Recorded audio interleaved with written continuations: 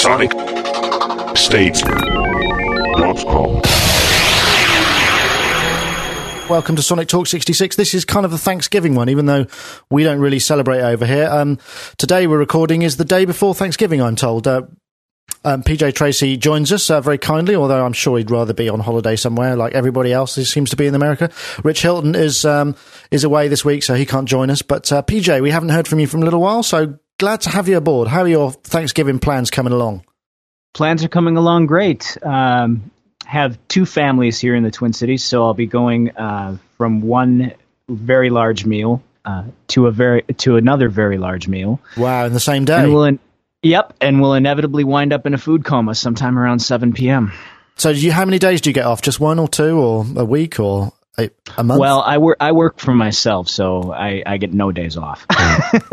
No, I'll take Thanksgiving off and Christmas and Christmas Eve off for sure, but inevitably I'm working most of the day today, and I'll be back sometime on Friday. My studio partner and I are working on a couple of creative projects that are granted, and our applications for the projects are due next week. So we have to tidy some things up. So. You have to get a move on.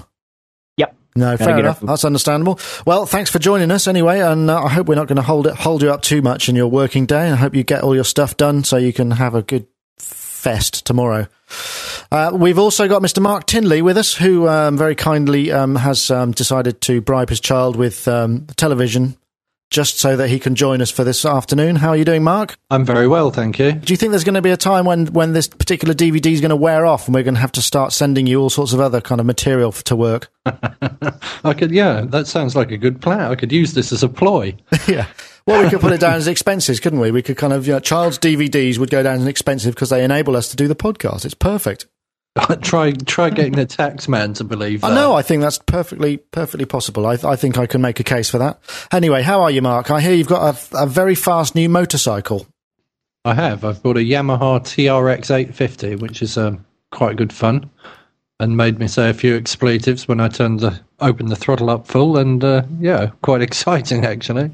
So have you been joining the kids down the bottom of your lane doing donuts in the car park, or leaving them to it? No, not yet, because it's too shiny. The guy made a really nice job of the paint and everything, and if I do donuts, I'll just end up knocking it all off, won't I? So I'll use my other bike for that. All right, well, going to show those lads how it's done. Well, thank you very much for joining us anyway, Mark Tinley. And, of course, we have Mr. David Spears from GeForce Software, flush with the successful release of the Virtual String Machine, which we filmed a little special kind of tour with yesterday. You should be seeing that in a few days here on Sonic State. How are you, Dave? I'm good, thank you. Excellent. And the orders flooding in? Are you kind of thinking about your next Mercedes? No, not quite that much. No. Dinky toy, perhaps? Possibly, yeah. Maybe a toy motorcycle. Well done to the Create Digital Music Circuit Bending Challenge winners that were announced on the 7th November. We obviously had a week break last week because I had some technical difficulties that I had to jump in and fix. But I'd just like to say that there are 3 winners, and I think we pretty much named them, actually. We got the Mini Furby by George Lazenbleep, which I thought was great. He was the guy with the beard who did the really amusing video and bent the Furby. I don't know if you saw that one. And... Oh, yeah. And then there was L. Colin, the monster, who's the guy in South Korea who we still don't know what he's doing there and why he was freaking out, but it was a fabulous piece. So congratulations to him. And there was also something called the 15 Puzzle by Squelchbox, which was a far more professional-looking kind of outfit. So those 3 guys won in no particular order. And if you go and visit the George Lazenbleep site, he does an acceptance speech, which is very funny because he's got 3 Furbies and it's like he's in the dressing room and they're his backing singers. It's a very good, it's a great little video, actually. He's obviously got a fab sense of humour, but that was a fantastic thing from Create Digital Music, the Circuit Bending Challenge, and I think they're going to aim for a couple more and wild and wacky ones, and I think maybe they were talking about doing some kind of recording project. It's basically a guy called David Cope who's written Experiments in Musical Intelligence, and as far as I understand, I didn't really get a chance to research the whole thing because there was a lot of very dense verbiage to go with it, but I did listen to a couple of MP3s. He's written software that will analyse a piece and then apply creative rules to it so that it becomes a bit more like something else. And I'll just play this little bit of music.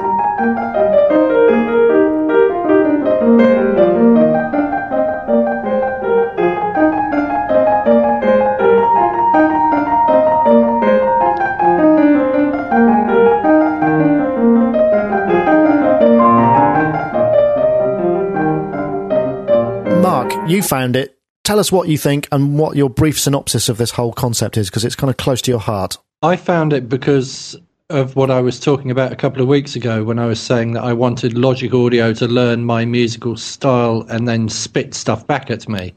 And I started looking for software that would do that kind of thing. And then I came across this chap who had written software. Actually, he wrote the software in the first instance to do exactly that, to take, to help him with inspiration when he was a bit stuck. And then he started applying it to various different composers. And I think it's called EMI, isn't it? EMI, Experiments in Musical Intelligence. So he's created Emmy Bach and Emmy Beethoven and Emmy Chopin and so on, and caused a bit of a sort of a rumpus in the classical music world, because people are some purists are completely outraged by it, apparently. But I actually really like it, and I actually think that the Beethoven piece is a really emotive piece, and which is bizarre because it was written by a computer. The examples that are there appear to be they're not computer generated in themselves, but the music that they are performed from is computer generated. Is that right? Yes, exactly. The computer wrote the music, which was then performed by a human. Performed by musicians. Yes. Right. Yes. So I guess the emotive part of that is partly down to the playing, but I'm sure that the actual choice of notes is quite important, and I think it becomes clear that these musicians had specific styles and notes that they must have chosen again and again, or patterns to their writing style. Sure. Because the Beethoven one really sounds like Beethoven. I mean, it really is bizarre. Do you think he's? Do you know how it works technically? I mean, does it work from MIDI files or does it work from audio? And how does it kind of work? Do you feed it a musical line and then it creates variations or develops it? Or do you know anything about that? I downloaded loads and loads and loads of programs and started installing them on the computer and trying to work out how it worked, and then it was a bit too programmery for me. So the answer to that is I don't know. I've sort of had a look and couldn't work out. But Dave, you had a look at this as well, didn't you? And you were saying that you were kind of impressed with the results. I thought it was blinding. I mean, I've heard some of these kind of compositional things before, generative music software stuff, all of which have been pretty lame. So I was really, really impressed with this. I thought the Bach and the Beethoven stuff was phenomenal. There were also some great, really weird ones as well. There was this. It sounded like a load of mono oscillators and a violin playing bridge harmonics, which I'll try and dig out the link to, because that was just a really good piece. I don't know what that was in the style of, but it was very enjoyable. Yeah, was that the Cage one? Oh, maybe it was. Yeah, Cope. I did listen, and I'm with Dave. It's blindingly impressive what this guy has achieved.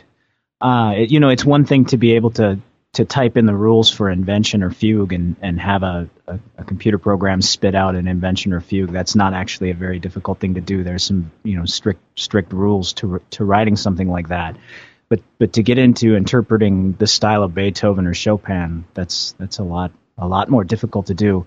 And I have to say I feel slightly threatened by software like this, as I suppose the drummers did back in the 1980s when the drum machine started hitting. Because if somebody says, I need something idiomatic, then any teenager with this piece of software might be able to toss something out to a prospective client.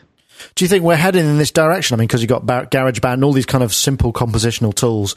I mean, is there anything out there in the commercial world that is, taking any influence from this, or encapsulates any of this stuff? I don't think currently is there, but it can only grow in this direction. Because presumably, I mean, it's been going on for kind of a long time in the home keyboards and the auto accompaniment keyboards. I mean, some of that stuff is getting incredibly sophisticated. Karma comes to mind. The chord Karma.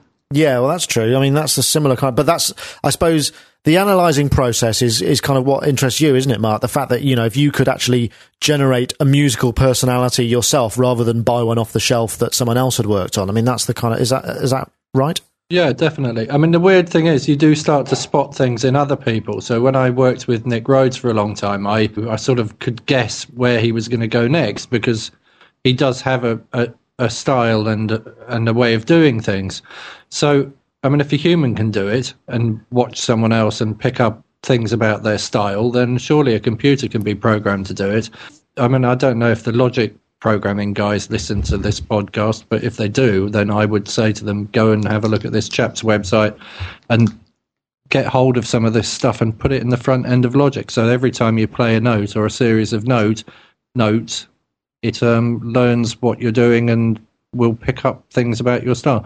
I suppose you'd have to switch it on and off. If I was working on someone else's music, I'd have to turn it off, wouldn't I? Yeah, but wouldn't it? I mean, the Microsoft Paperclip springs to mind. Wouldn't it be really, really irritating if you're kind of in the middle of sort of, or not in the middle, trying to come up with something, and this irritating little kind of wizard pops up and goes, "Hi, do you want me to help you with this line? I got a great idea."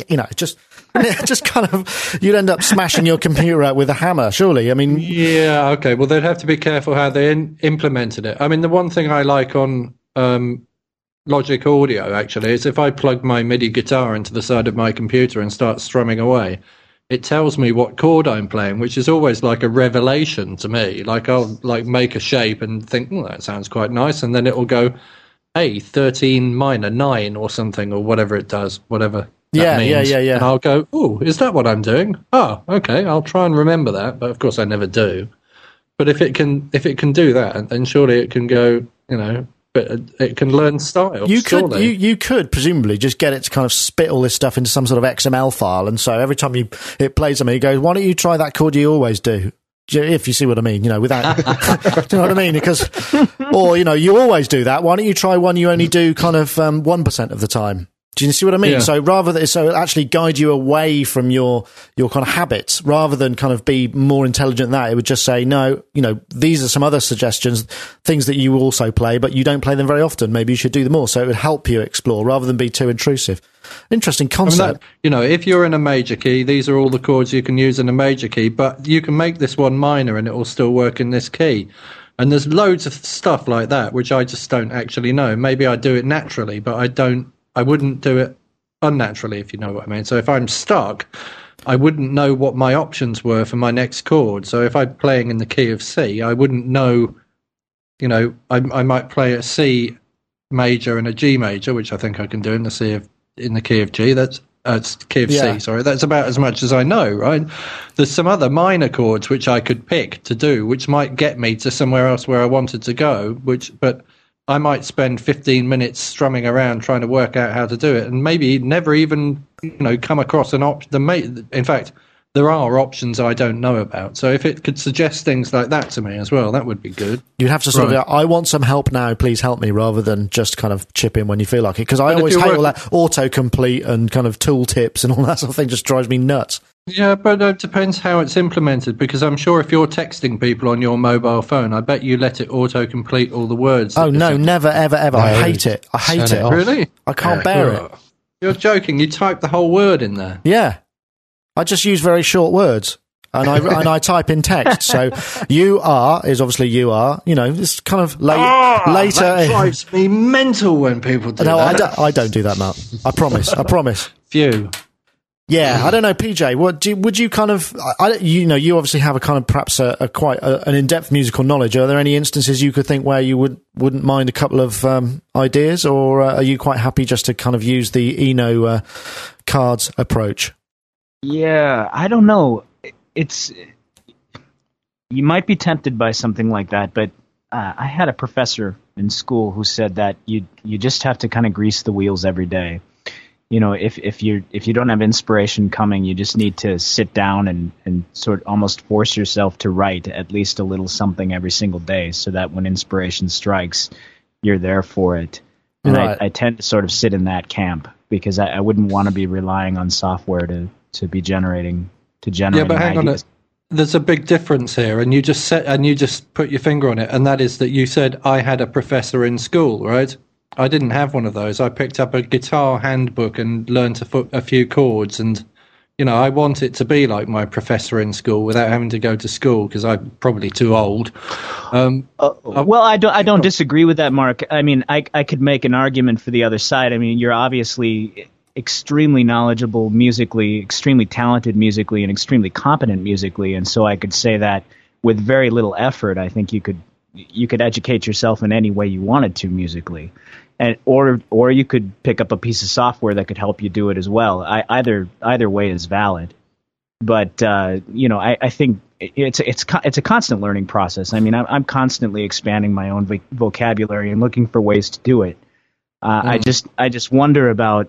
There's a musicologist named David Bohm who said that he can trace the fall of any high civilization to the fall of its art, and he defined that by he said it's virtuosity without discipline. So we're basically the Microsoft paperclip is an early warning sign of the fall of our own civilization. That's what Bohm once we get the plug-in, then we're really screwed. That's it. Yeah, it's all over. Yeah, we can all be Bach and Beethoven. I'd really like to be able to feed my own stuff in and go, okay, now give me an interpretation in the style of, please. Because what really impressed me was things like, with the Bach stuff, all this kind of mordants and stuff were in what I would class as the right place. Yeah. And that's what kind of blew me away more than anything else. It was like, well, actually all these kind of grace notes and stuff, they're exactly where I would have put them when I was playing properly. I see, right. So having watched, like Mark, having watched sort of millions of musicians and sort of tried to analyse their styles, it would be kind of nice to feed my own nonsense in there and go, okay, now let me hear what it would sound like in the style of Chopin, please. But couldn't you now that might be interesting, yeah, to do something like that. You could, but couldn't you just buy yourself a PSR, 5,000 or whatever it may be and do it that way? What's a PSR 5000? Well, I don't know, whatever it is, or, one of the Technics kind of super duper auto accompaniment keyboards, and just kind of throw your shapes on that and kind of hit bluegrass or whatever it may be that you're looking for. Yeah, but they're all very kind of predefined. I've done some style writing for these kind of auto accompaniment things, and it's pretty tedious stuff. I like the way this kind of expands on everything, and I can't say anything bad about it, frankly. Well, that's good. I wanted to. From David Cope, who's also written several musical volumes on computers and music style, experiments in musical intelligence, the algorithmic composer, and one from MIT Press called Virtual Music. He says basically experiments in musical intelligence work using three basic principles. 1, deconstruction, analyze and separate into parts.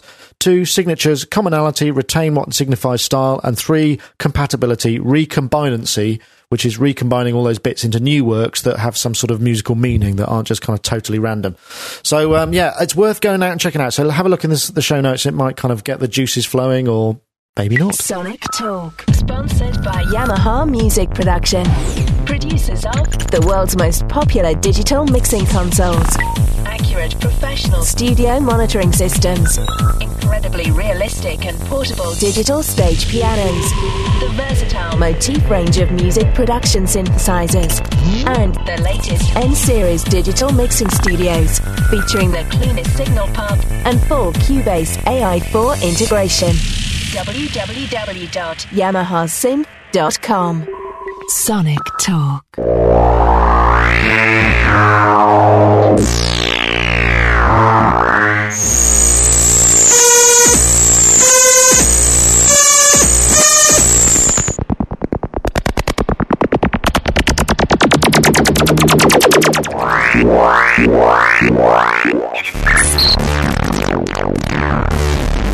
Okay, anyone spot that synth model?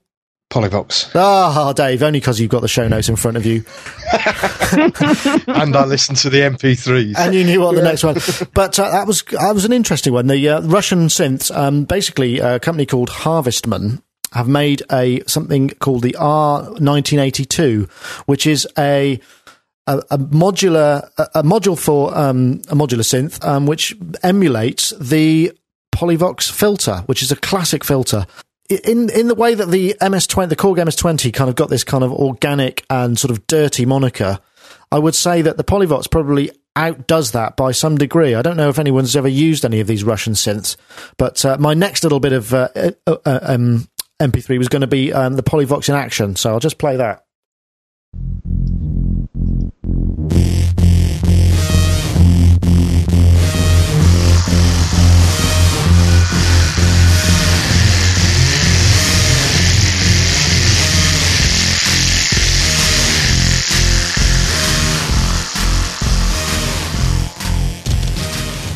course, that was Goldfrapp's Train. I was going to say I recognise that. Well, the only way I knew it was in there is because I had the good fortune to work on some of that. So I don't know if anyone's ever had a chance to try them. And we have talked about Polyvox before, but the fact that Harvestmen have just brought out this kind of brings it back into focus for me. Anyone else tried them? Yeah. Brilliant. Love them. Built like a tank. Keyboard action like corrugated iron. But a sound to die for. Yeah, it's amazing. I mean, if you're lucky, you get the one which has got no scribble strip where they've written what the parameters are. Because in Cyrillic, it doesn't look anything like, you can't make any logical guesses. You have to. It's like learning a new language using one of them, particularly the Polyvox. And the Polyvox is a particular classic, Synthesor Polyvox. Is it in Peter Forrest's book? You know what? I'm not sure. Yeah. Is it? It is. Yeah. Right. Yeah. Well, there we go. There's a great interview with Mr. Polyvox and Vladimir Kuzmin on that analogic.com. Yes, I saw that. I tried to get it to this morning, but I couldn't get through. But really interesting. I wonder because they were made presumably while the Iron Curtain was still up and it was all sort of a closed environment. And I'd really love to hear some of the band's uses of them. I don't know if we'll ever get to hear that sort of thing, but it's because it's almost like an enclosed environment, wasn't it? That was a sort of ring-fenced synthesizer usage. That's why nobody really knows much about them. PJ, have you ever got your hands on or seen one of these Russian synths? No, but they sound beautiful. Apparently, the original Soviet integrated circuits had no capacitors at all in the design, and this has apparently got something to do with the sound. Harvestmen, I tried to find out some information from Harvestmen. They say they have a link to Analog Haven. When I emailed them and I was trying to get some pricing information, but I can't find out any availability or pricing. But it's made in cooperation with Vladimir Kuzmin, who is the main man. It's got manual and voltage control cutoff frequency, manual control of resonance, bipolar CV input multiplier, 2-input signal mixer, so you can easily overdrive the filter, low and bandpass outputs, and like I say, original Soviet integrated circuits with no capacitors in the design. So it's kind of quite true and faithful and has the sort of stamp of approval from your main man, Vlad.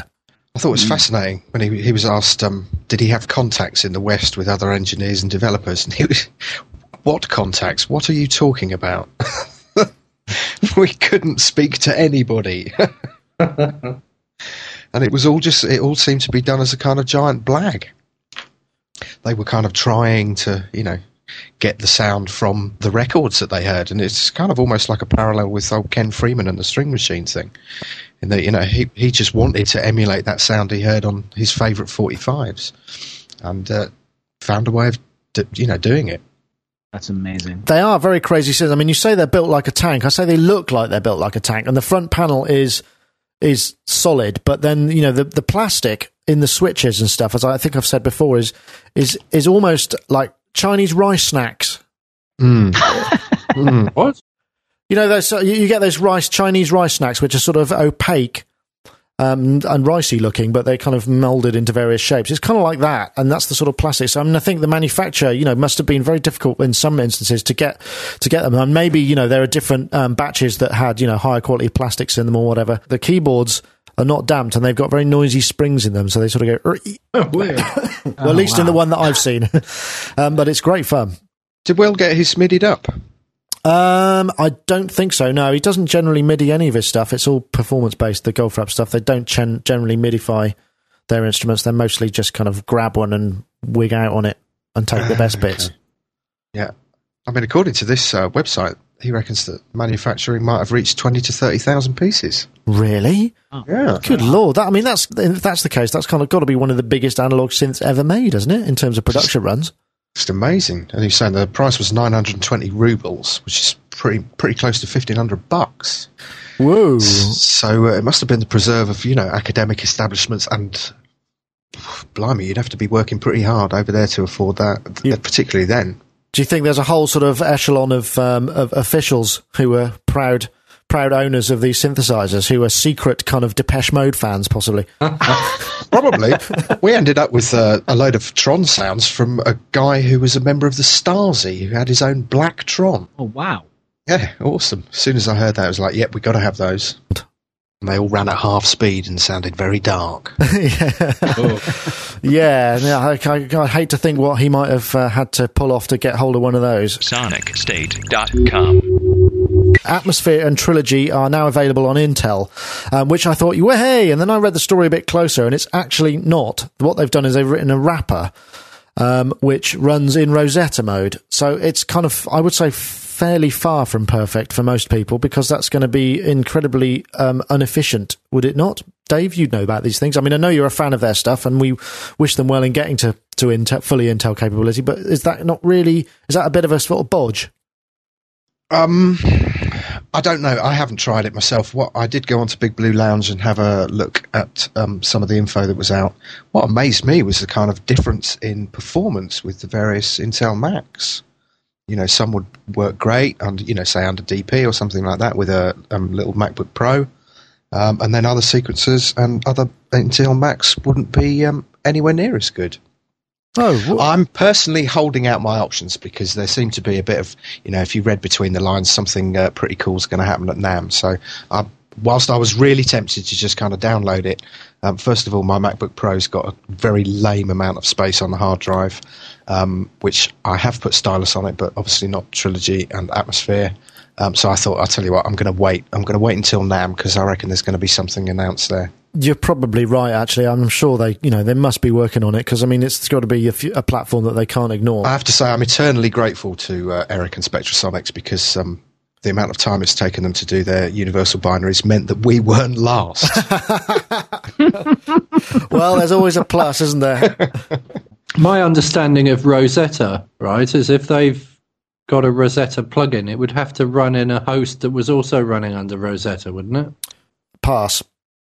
I've got the I can't remember what it's called now. What's the Beats one?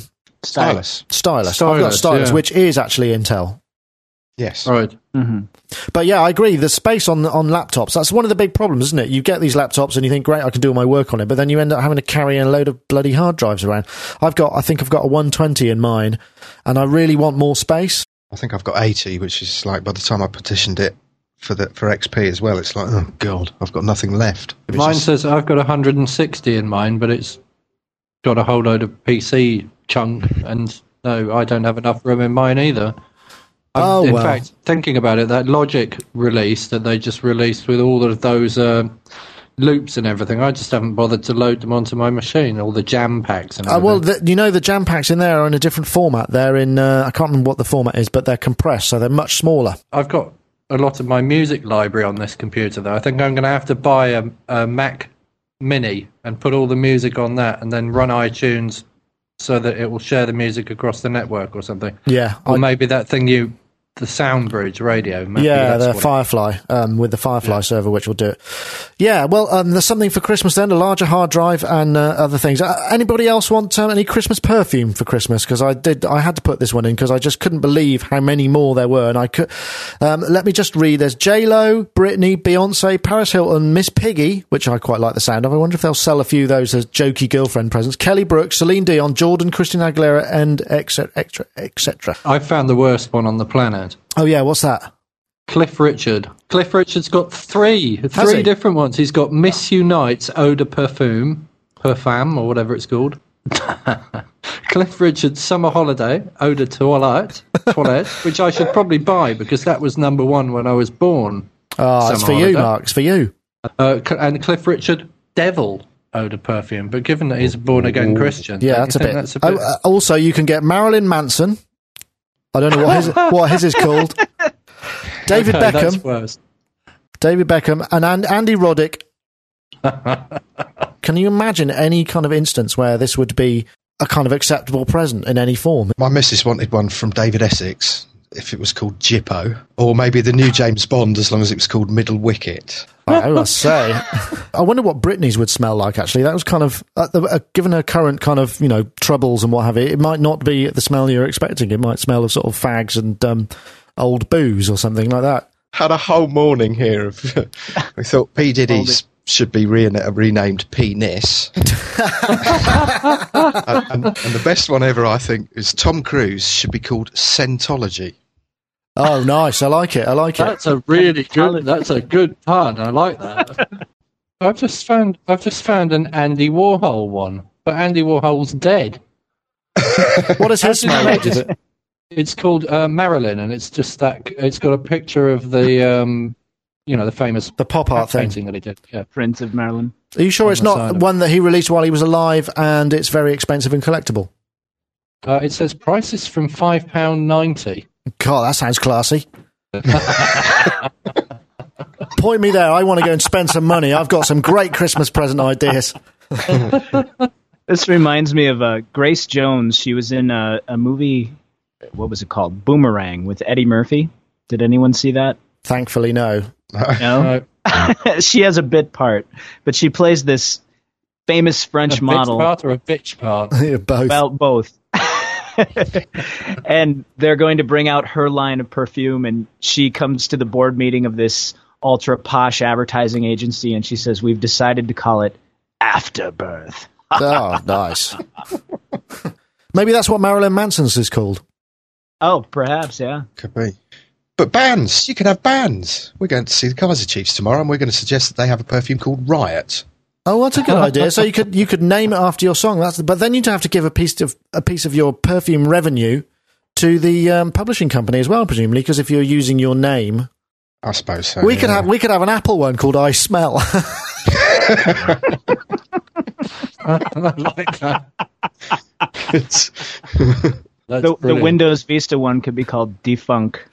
Could be cool, yeah, it could be. Well, speaking of Windows Vista, nice link there, PJ. You got us out of a hole. I was wondering how long we could revel in the moral turpitude of that particular topic. So Windows XP has been extended, and they were supposed to stop selling XP after January the 31st next year, but they've now they've been lobbying Microsoft to tell them to allow them to keep selling PCs with all flavors of Windows XP preloaded until June the 30th, which is an extension of 5 months.